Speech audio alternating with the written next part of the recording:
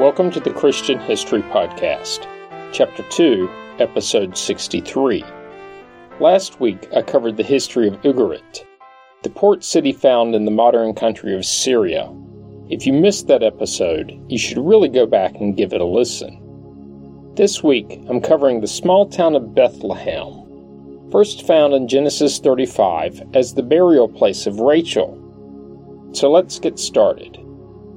Bethlehem is located about 6 miles or 10 kilometers southwest of Jerusalem. It is actually on the road between Jerusalem and Hebron. It's in the hill country, specifically in the southern portion of the Judean mountains. Finally, it's about 45 miles or 73 kilometers inland from the Mediterranean Sea. 3 religions hold the city to be sacred: Christianity and Judaism, of course, but also Islam. And the reason why Islam holds it sacred is that it was the birthplace of Jesus, who they considered to be a prophet of Allah. In the Old Testament, the city was relatively significant. As I mentioned a couple of episodes ago, and is found in both Genesis chapters 35 and 48, it was at Ephrath that Rachel died in childbirth. And Ephrath is considered to be the ancient name of the town of Bethlehem. Her tomb is there today. A picture of it will be posted on the podcast Facebook page. Salma, a grandson of Caleb, in 1 Chronicles chapter 2, is called the father of Bethlehem, and of course is considered to be the Hebrew founder of the city. Generally, the city is thought to have been converted to a Jewish-controlled town during the time of the rule of the Judges, which itself is thought to have occurred between the 12th and 11th centuries BC. In the book of Ruth, Elimelech and Naomi were originally from Bethlehem, and it was to Bethlehem that Naomi returned from Moab with her recently widowed daughter-in-law, Ruth. It was also here that Ruth married her kinsman redeemer Boaz. All of this can be found in the book of Ruth in chapters 1 through 4. And finally, as seen in 1 Samuel chapter 16, it was the home of David, where the prophet Samuel anointed him long before his exploits against Goliath, and of course before he became king of the united Israel. And, just to add a little to the confusion, there were actually 2 towns named Bethlehem. The one in Judea, which is what I am covering today, but there was also one in the northern part of the Levant, which is frequently referred to as being in the territory of Zebulun, in the region of Galilee, as seen in Joshua chapter 19. The famous one was in the territory of the tribe of Judah. And Ephrath is thought to have been the Canaanite name for Bethlehem. It is generally believed that this name, Ephrath, simply means fertile. In some places, such as in the book of Micah, you will see that city spelled a bit differently as Ephrata. The name Bethlehem is also somewhat related to the word fertile, but in a different sense. It is generally thought to be more correctly interpreted as the house of meat in Arabic, or in some sources the house of bread in Hebrew.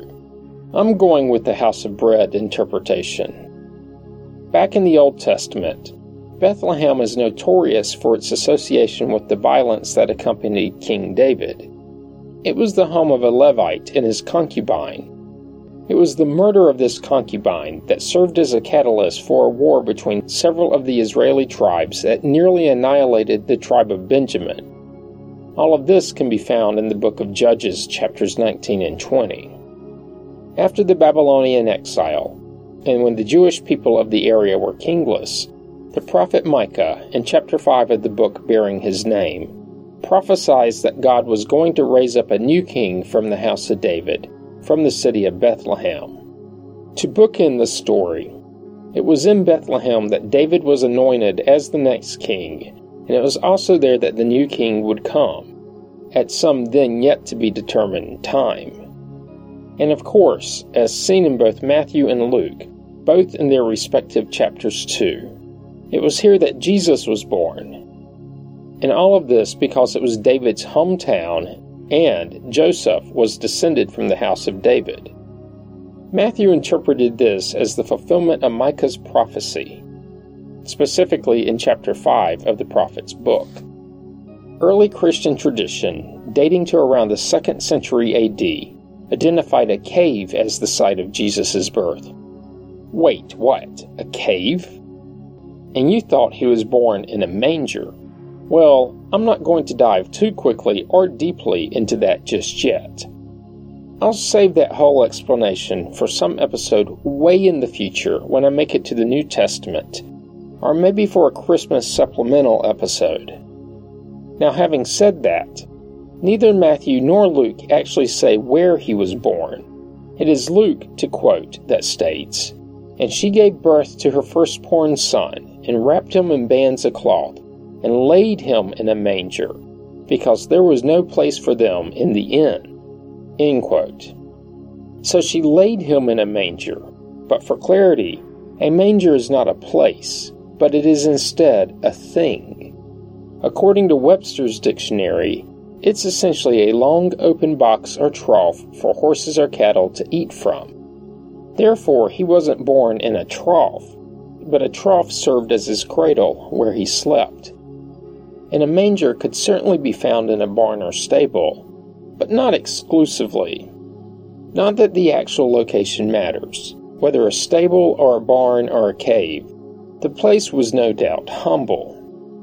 So the ancient tradition is that he was born in a cave and laid in a manger.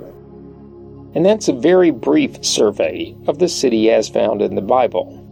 But what about its history is known from outside sources? The first mention of the city, at least that outside of the Old Testament, is in the Amarna letters, written around the 14th century BC, and when the city was occupied by the Canaanites. In total, there were 6 letters from the Egyptian governor of Jerusalem, known by the name Abdi-Heba. In one of the letters, he appealed to the Pharaoh in retaking a village known as Bit Lamia. In his words, "A village which once belonged to the king has fallen to the enemy.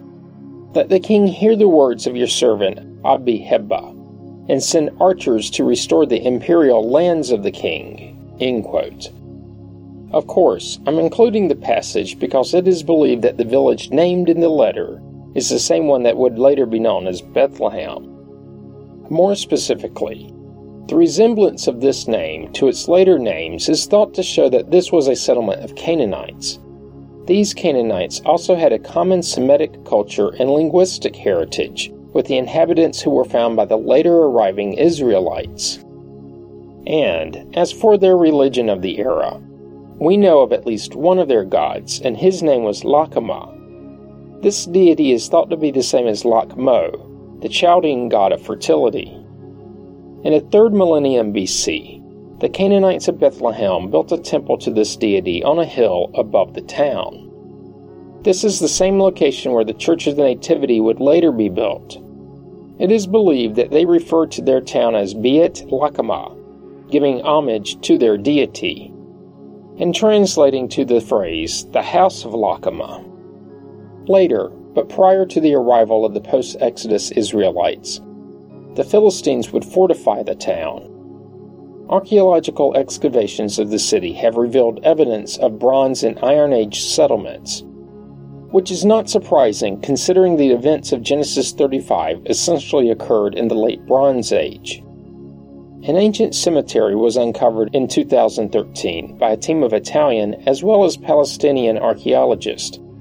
They found over 100 tombs that are thought to date to between about 2200 and 650 BC, and this shows what is believed to be a constant occupation. Other finds have included a type of letter sealing stamp that, when impressed, read, "From the town of Bethlehem to the king." It is believed that this seal was used on the string closing a shipment of grain, wine, or other goods sent as a tax payment during probably the 8th or 7th century BC. This would place it in the kingdom of Judah. Note that this time was prior to the Babylonian captivity. And the outside history goes silent on the town from then until the AD Roman occupation. Of course, based on the books of Matthew and Luke, we know of the importance of the town in that time period. The historic record picks up a couple of hundred years after that, when Bethlehem was obliterated by the Roman Emperor Hadrian during the 2nd century AD Bar Kokhba revolt. After the revolt was crushed, Hadrian had the Church of the Nativity converted into a shrine dedicated to the Greek god Adonis. Then, sometime around the year 330 AD, the Roman Emperor Constantine's mother, the Empress Helena, visited the city. This was after the Roman Empire converted to Christianity. Eusebius of Caesarea claimed that she was responsible for the construction of a church, which was built over the cave. The building is now referred to as the Church of the Nativity, and is a significant pilgrimage destination for Christians. More on that in a bit.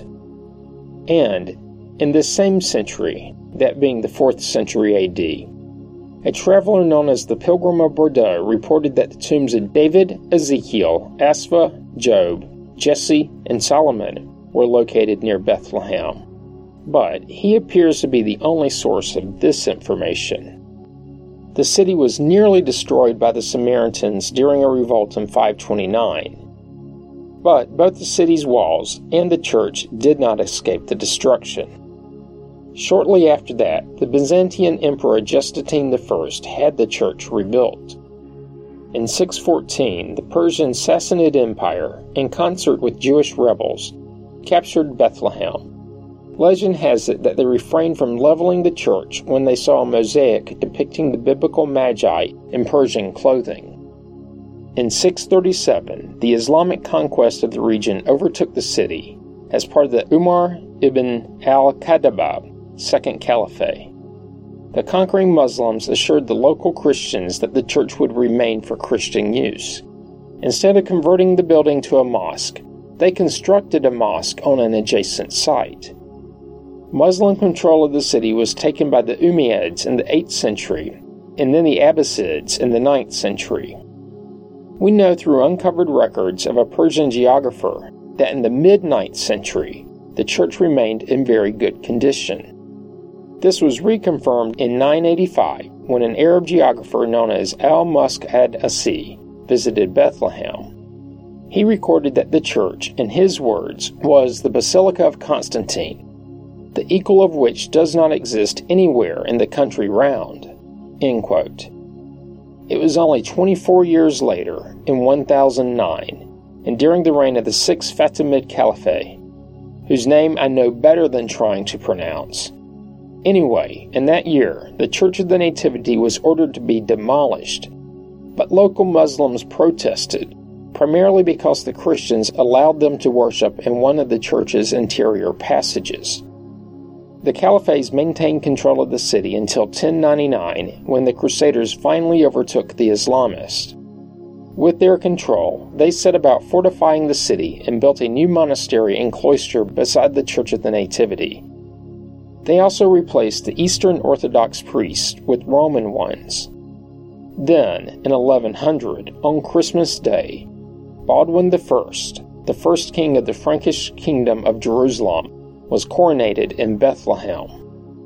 But the next many years saw much fighting between the Crusaders and the Islamists, with the city being completely destroyed in the process, and it would be rebuilt after the fighting ceased. In 1187, the Sultan of Egypt and Syria, Saladin, led the Muslim Ayyubids, and in the process captured Bethlehem from the Crusaders.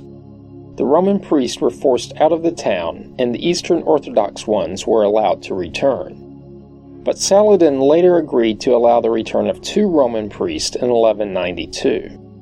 Despite this, and the seeming tolerance of Christians, the return of the Islamists meant fewer European Christian pilgrims made the journey to the holy site. A curious sidebar: a lesser royal known as William IV, hailing from the Burgundy region of what is today France, promised the Christian bishops of Bethlehem that if the town ever were to be reconquered by the Muslims, he would welcome the Christian bishops in the small town of Clemency in France. When Bethlehem did fall, the Bishop of Bethlehem took him up on his offer and picked up and moved across the European continent to Clemency in 1223. The seat of the bishop remained in the town for close to 600 years until 1789 and the French Revolution. Backing up a bit, over 500 years. In 1229, the Crusaders and the Muslims struck a 10-year ceasefire, with the Muslims ceding Bethlehem, Jerusalem, Nazareth, and Sidon to the Crusader Kingdom of Jerusalem. After the 10 years had passed, the fighting resumed and Bethlehem was eventually recaptured by the Muslims in 1244. 6 years after that, in 1250, and while the city was in the control of the Mamluks, the previous tolerance of Christianity waned. With this, many of the Christian priests left the city. In the mid-13th century, the Mamluks destroyed the city's walls. These would not be rebuilt until the rule of the Ottomans, specifically in the early 16th century. The Roman Catholic clergy returned to Bethlehem in the 14th century, and even established a monastery adjacent to the Church of the Nativity. But the Greek Orthodox priest retained control of the church itself. In 1291, the Crusaders were driven from the Levant and Bethlehem for the last time. The buildings fell into disrepair over the next many years, partially as a result of neglect, but also due to the skirmishes between the local Christian and Muslim residents. The Ottomans took control of the region in 1516, and from that point forward, at least for a few hundred years, the control of the church was fought over between the Roman Catholics and the Greek Orthodox priest. But the control of the city was not in dispute. By the end of the 16th century, Bethlehem had become one of the largest villages in the district of Jerusalem and was subdivided into 7 quarters, which, if you think about it, makes no sense. Either way, it was still a small town. And the record also shows that the population was about 60% Christian in the early part of that century. But towards the middle of the century, the Muslims had made up the difference, and it was about 50-50 Christian to Muslim. However, the records from the end of the century are a bit murkier, as it showed 287 adult male taxpayers. And this is worthy of a little explanation of the Ottoman tax system. Christians, really everyone who wasn't Muslim, were required to pay a tax referred to as a yiza tax. This was an annual tax charged by the Ottomans on certain non-Muslim males who lived in their territory. Women, children, the elderly, handicapped, sick, insane, monks, hermits, slaves, and temporary visitors were exempted. Also, men who joined the military did not have to pay. And finally, those too poor to pay didn't have to. The Ottomans abolished it in 1856, but the practice continued in other Muslim states. Anyway, why do I bring this up? The 1596 Ottoman census recorded a population of 1,435, with 287 paying tax. What is relatively unknown is what made up the difference between the 1,435 and the 287. Was it Muslims, exempt people, women, children? Probably a mixture. And remember my rant a few weeks ago about recording your methodologies? I'll avoid repeating the rant by just saying, ditto. Several centuries later, in 1867, an American visitor described the town as having a population of between 3,000 and 4,000. This is not as precise of a count, but also noted about 100 Protestants, 300 Muslims, and the rest belonged to either the Roman Catholic or Greek Orthodox churches, with a few Armenians. Another report from the same year puts the Christian population at 3,000, with an additional 50 Muslims. An 1885 source stated that the population was approximately 6,000 of, quoting, principally Christians, Latins, and Greeks, with no Jewish inhabitants. So, exact numbers may be impossible to obtain, but the general finding was that the town was mostly Christians, with the balance being Muslim. Circling back to the history, for a short period in the 19th century, specifically from 1831 to 1841, the town was controlled by the Egyptians. It was during their rule that an earthquake hit. A revenge attack was conducted by Egyptian troops and the Muslim portion of the city was destroyed. The Ottomans regained control in 1841. An American missionary in the mid-19th century reported a population of under 4,000, of whom most were members of the Greek Orthodox Church. He also remarked that the area was suffering through a lack of both potable and irrigation water. From then, through the early 20th century, the economy suffered, partially due to compulsory military service and high taxes. This resulted in a large exodus of the city's productive population, who left en masse for, surprisingly, South America. The Ottomans, though, maintained control of the town until their defeat in World War I. After the war, the British controlled the town, control that lasted until 1948. As part of the 1947 United Nations General Assembly's resolution to partition Palestine, Bethlehem was included in the Special International Enclave of Jerusalem to be administered by the UN. In 1948, the city was 85% Christian, primarily Greek Orthodox and Roman Catholic, with only 13% Muslim. That same year, Bethlehem was captured by Jordan in the Arab-Israeli War. During the conflict, many Muslim refugees from areas captured by Israeli forces fled to the Bethlehem area, primarily settling in 2 official refugee camps. This flood of refugees largely altered the demographics of the city from a Christian majority to a Muslim one, a migration that echoes today. But control of the city, as well as the west bank of the Jordan River, went to the Israelis 19 years later during the Six-Day War. After the conclusion of the conflict, an Israeli census found that the town was 54% Muslim and 46% Christian. This dramatic change has held true today, with the town being about 2/3 Muslim and 1/3 Christian. Finally, a census in 2007 counted just over 25,000 residents, not very large at all. In 1995, as part of the Oslo Accords, Bethlehem came to be administered by the Palestinian Authority.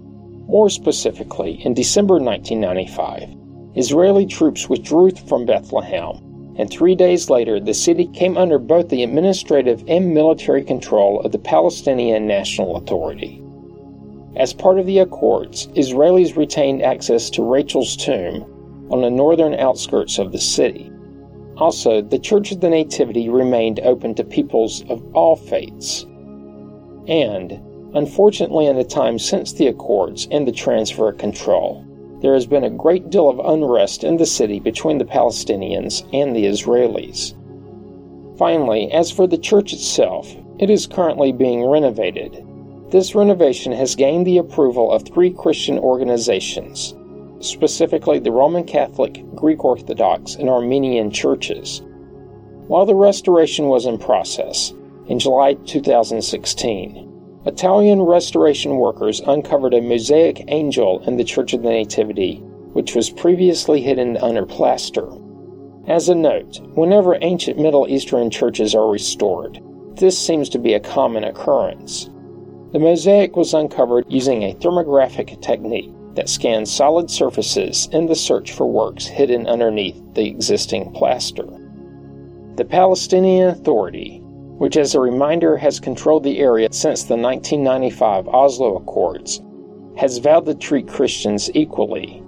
But as you would suspect, there have been incidents of violence against them by militant factions. Such is the long history of that small town. And that's probably a good place to end this episode. Join me next week when I'll pick up the history in Genesis chapter 35. You don't want to miss it. Comments and questions can be sent to comments@christianhistorypodcast.com.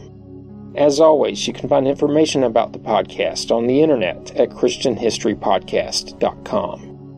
This week, I hope you will go to iTunes or wherever you receive the podcast from and leave a positive review. Doing so helps others to find the podcast. You can find the Facebook page by searching the phrase Christian History Podcast as 3 separate words.